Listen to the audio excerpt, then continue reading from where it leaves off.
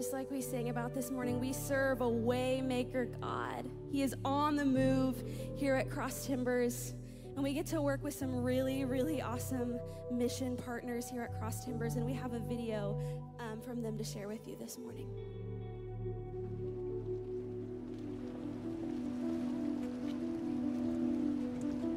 Well, hey, church family, I am standing in San Jose, Costa Rica, in a place that they call Gringo Gulch, which is one of the biggest areas for sex tourism. In other words, hundreds and thousands of children get trafficked out of this area right here every single year. One of the things that we do as a church is we partner with an organization called SOS International. And part of their efforts is to rescue these children out of these situations and get them into a safe home. I just want to tell you that when you are generous, when you give to Cross Timbers Church, you are helping rescue children from sex trafficking. Thank you for everything that you do.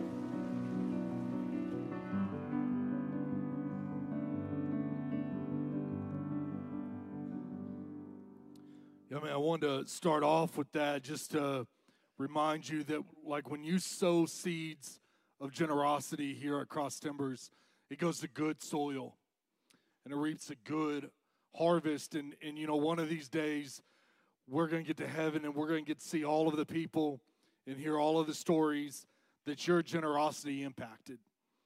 I look forward to that day. And if you're new with us, you know, we strive to be a generous church.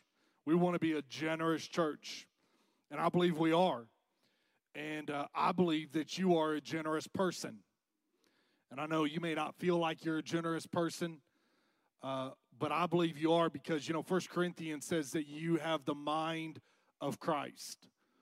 And Christ was the most generous person. And so I want you to learn how to speak that over yourself and believe that and accept it. Today, you know, today's an exciting day for a couple of reasons. One, we are having a party at the park after the service. We're excited about that. Our building is officially open and our parking space. Yeah, let's get excited about that. That's a good thing. So after the service, we can go out there and we got some fun stuff and your kids can play. Make sure you pick up your kids first before you go out there, okay? And let them play and go check out the new building, a new auditorium over there and everything. The other reason today is exciting for me is that we're starting a brand new series that our team has been working on for the past 6 months. I've been anticipating this day because we're starting a new series on giving, money, giving financially. There's lots of ways you can give, right? You can give your gifts and your talents and your attention. But I want to be really clear. We're spending the next 4 weeks talking about giving financially. And I know that makes some of you uncomfortable. And you may wonder about teaching on money in church. But listen, can we just all agree that, like, money is a huge part of our lives? True? And money and God are so intertwined and so connected with each other that I think it's absolutely something we should be talking about in church. There's a lot of things I don't think we should be talking about in church. I'll give you a list of those if you want to email me. You know, I'll tell you all the things I don't think we need to talk about in church. But I think money is definitely something we need to talk about, mainly because of Matthew 6:21, where Jesus says, "For where your treasure is, there your heart will be also." That sounds pretty important.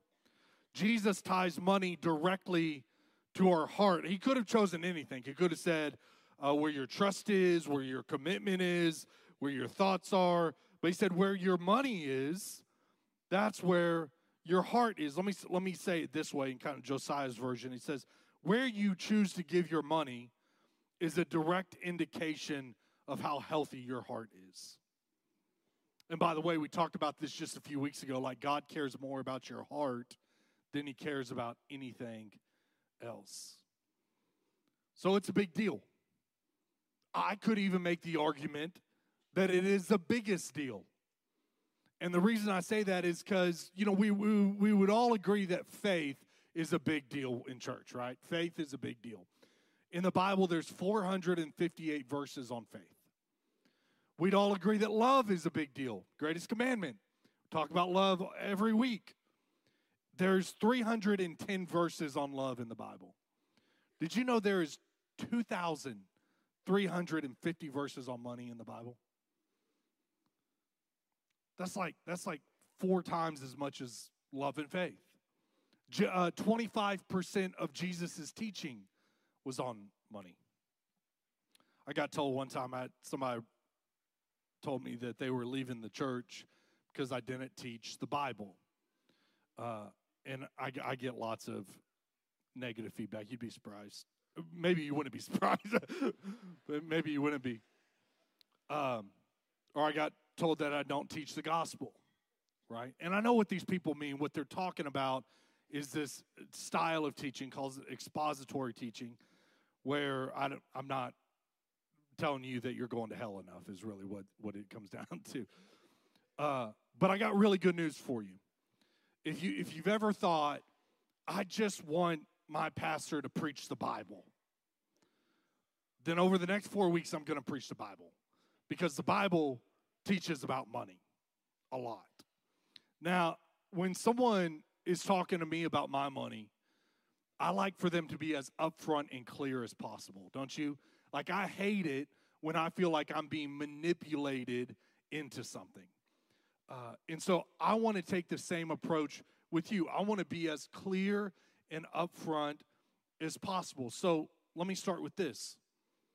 I'm going to try to convince you that you and I should be giving away at least 10% of our income. That's my end goal. Okay? Now, before you get up and walk away, let me tell you 2 caveats to that. One, I'm not going to try to convince you to give 10% today, and I'm not going to try to convince you to give 10% during this series. The other thing is, I'm not going to tell you that you have to give 10% to Cross Timbers Church to be right with God. I don't believe that. So 2 points here that I want to make, just to be really clear and upfront with you, okay? I'm going to take us on a journey over the next year.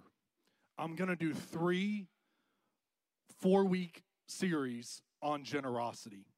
The first series, this series, is about going from giving nothing to something. 75% of our church doesn't give anything, at least to here. And I want to change that number. The next series is in June. It's about going from giving something to being consistent in our giving weekly or giving monthly or giving yearly, just being consistent, whatever that means to you. And then the last series is in October, and that's where I'm going to talk about going from being consistent to giving 10% or more. So some of you just let out a deep breath because you realize you have until October till I hit you hard, right? And some of you are thinking this is a really long introduction to a message. Well, yeah, because I'm trying to set up 12 sermons here that are going to happen over the next year. But this series, I'm just going to spend some time talking about going from nothing to something. I think we should be giving something somewhere. That's my goal for this series. I think we should be generous enough where we're giving something somewhere. Number 2, I'm not going to tell you that you have to give to Cross Timbers Church to be aligned with God's word.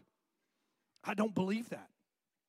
It's a highly debated topic in churches, and it's the way that you translate certain verses.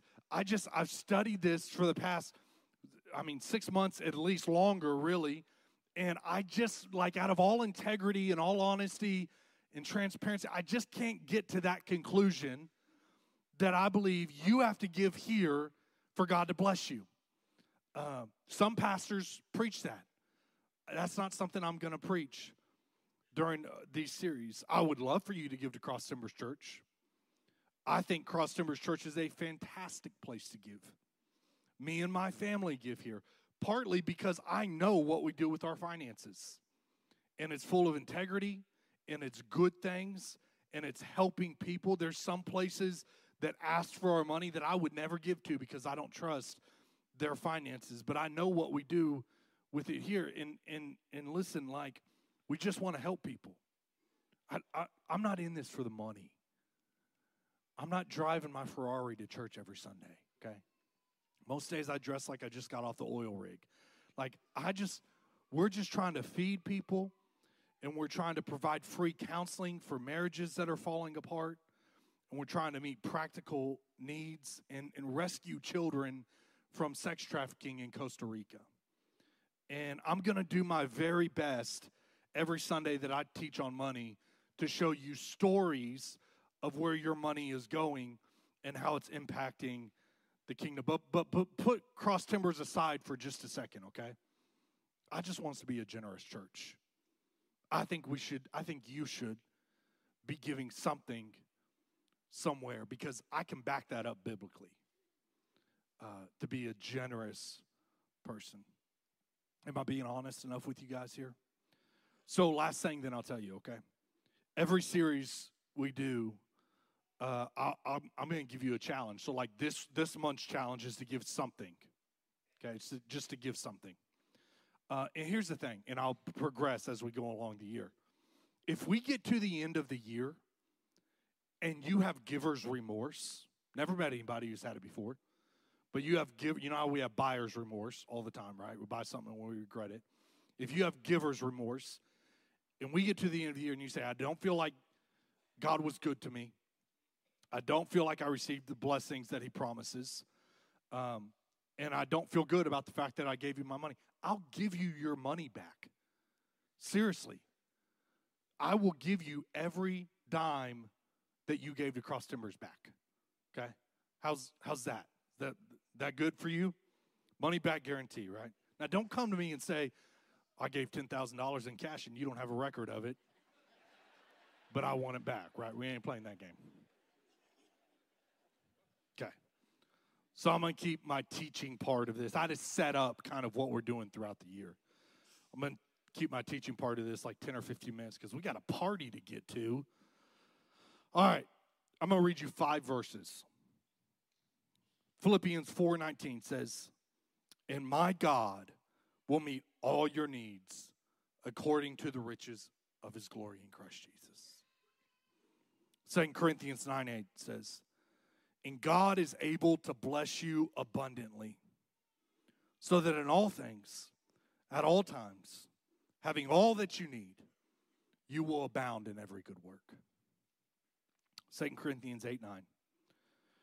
For you know the grace of our Lord Jesus Christ, that though he was rich, yet for your sake he became poor, so that you through his poverty might become rich. Ephesians 1:3 says, praise be to the God and Father of our Lord Jesus Christ, who has blessed us in the heavenly realms with every spiritual blessing in Christ. And then lastly, James 1:17 says, every good and perfect gift is from above, coming down from the Father of the heavenly lights, who does not change like shifting shadows. Okay, so here's my point, and you can write this down. God is a generous God. True? You better believe that. Is it true? Because the very foundation of our belief, the whole reason we are gathered here today, the whole reason you got up and got dressed and came to church is because we believe that God is a generous God. John 3:16, for God so loved the world that what'd he do? He gave his son. He gave him to us. We complain about 10%. God gave his son to us. So God is a generous God. We got to believe that. And why is that important? Because Ephesians 5:1-2 says, imitate God. Everybody say imitate. In everything you do, because you are his dear children. Live a life filled with love, following the example of Christ. He loved us and offered himself as a sacrifice for us, a pleasing aroma to God. So our entire life should be about imitating the characteristics of God. It's what we should be striving to do in the way that we walk, the way that we talk, and the way that we love and forgive and give. Watch this. I'm going to teach the Bible, okay?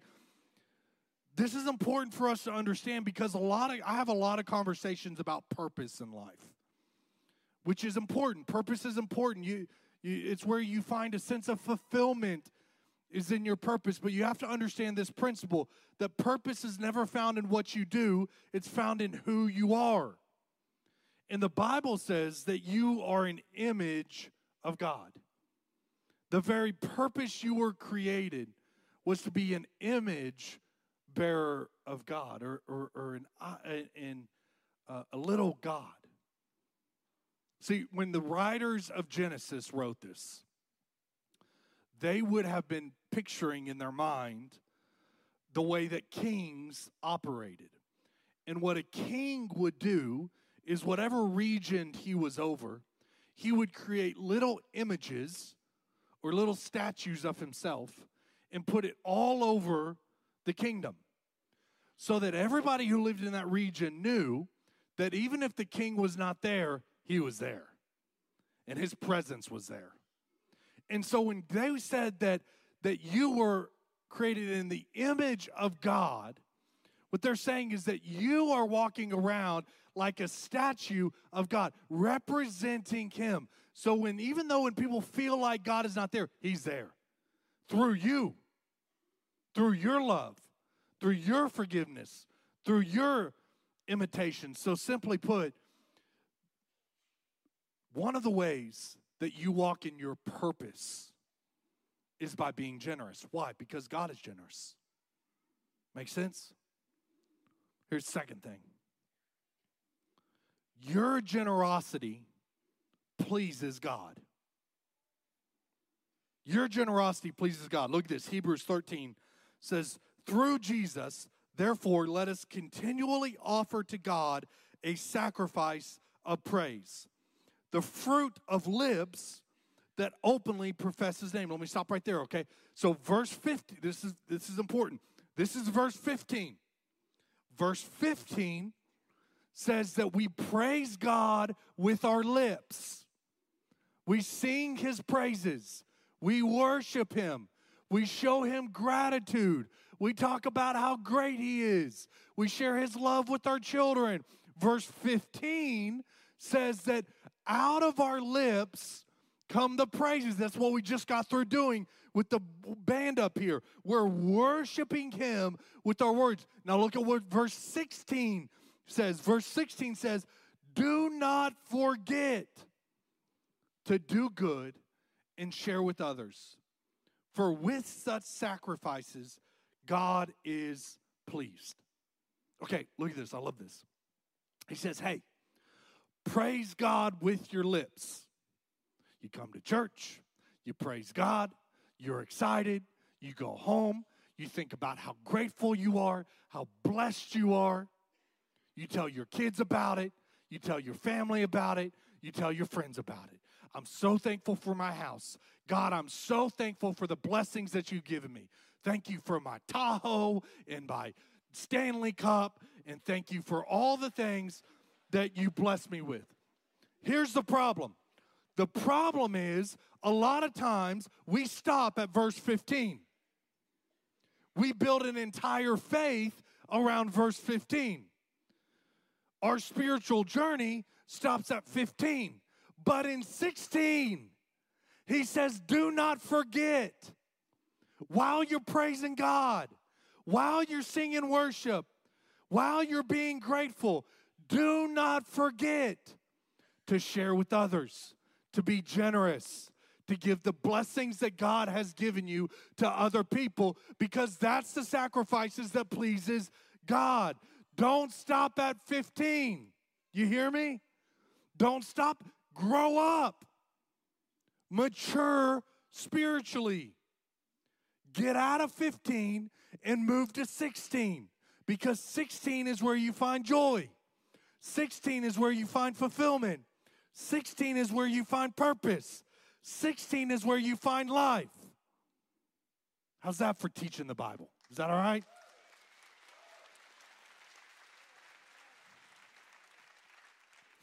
So 2 Corinthians 5, 9 through 11 says this.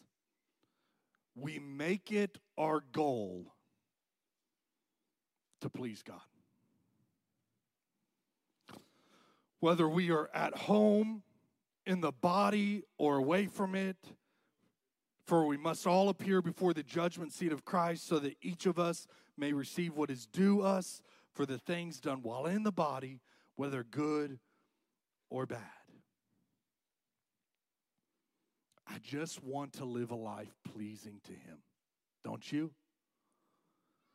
I don't care about anything else, whether I'm at church, preaching on this stage, serving in the streets, with my family, by myself. I just want to please God.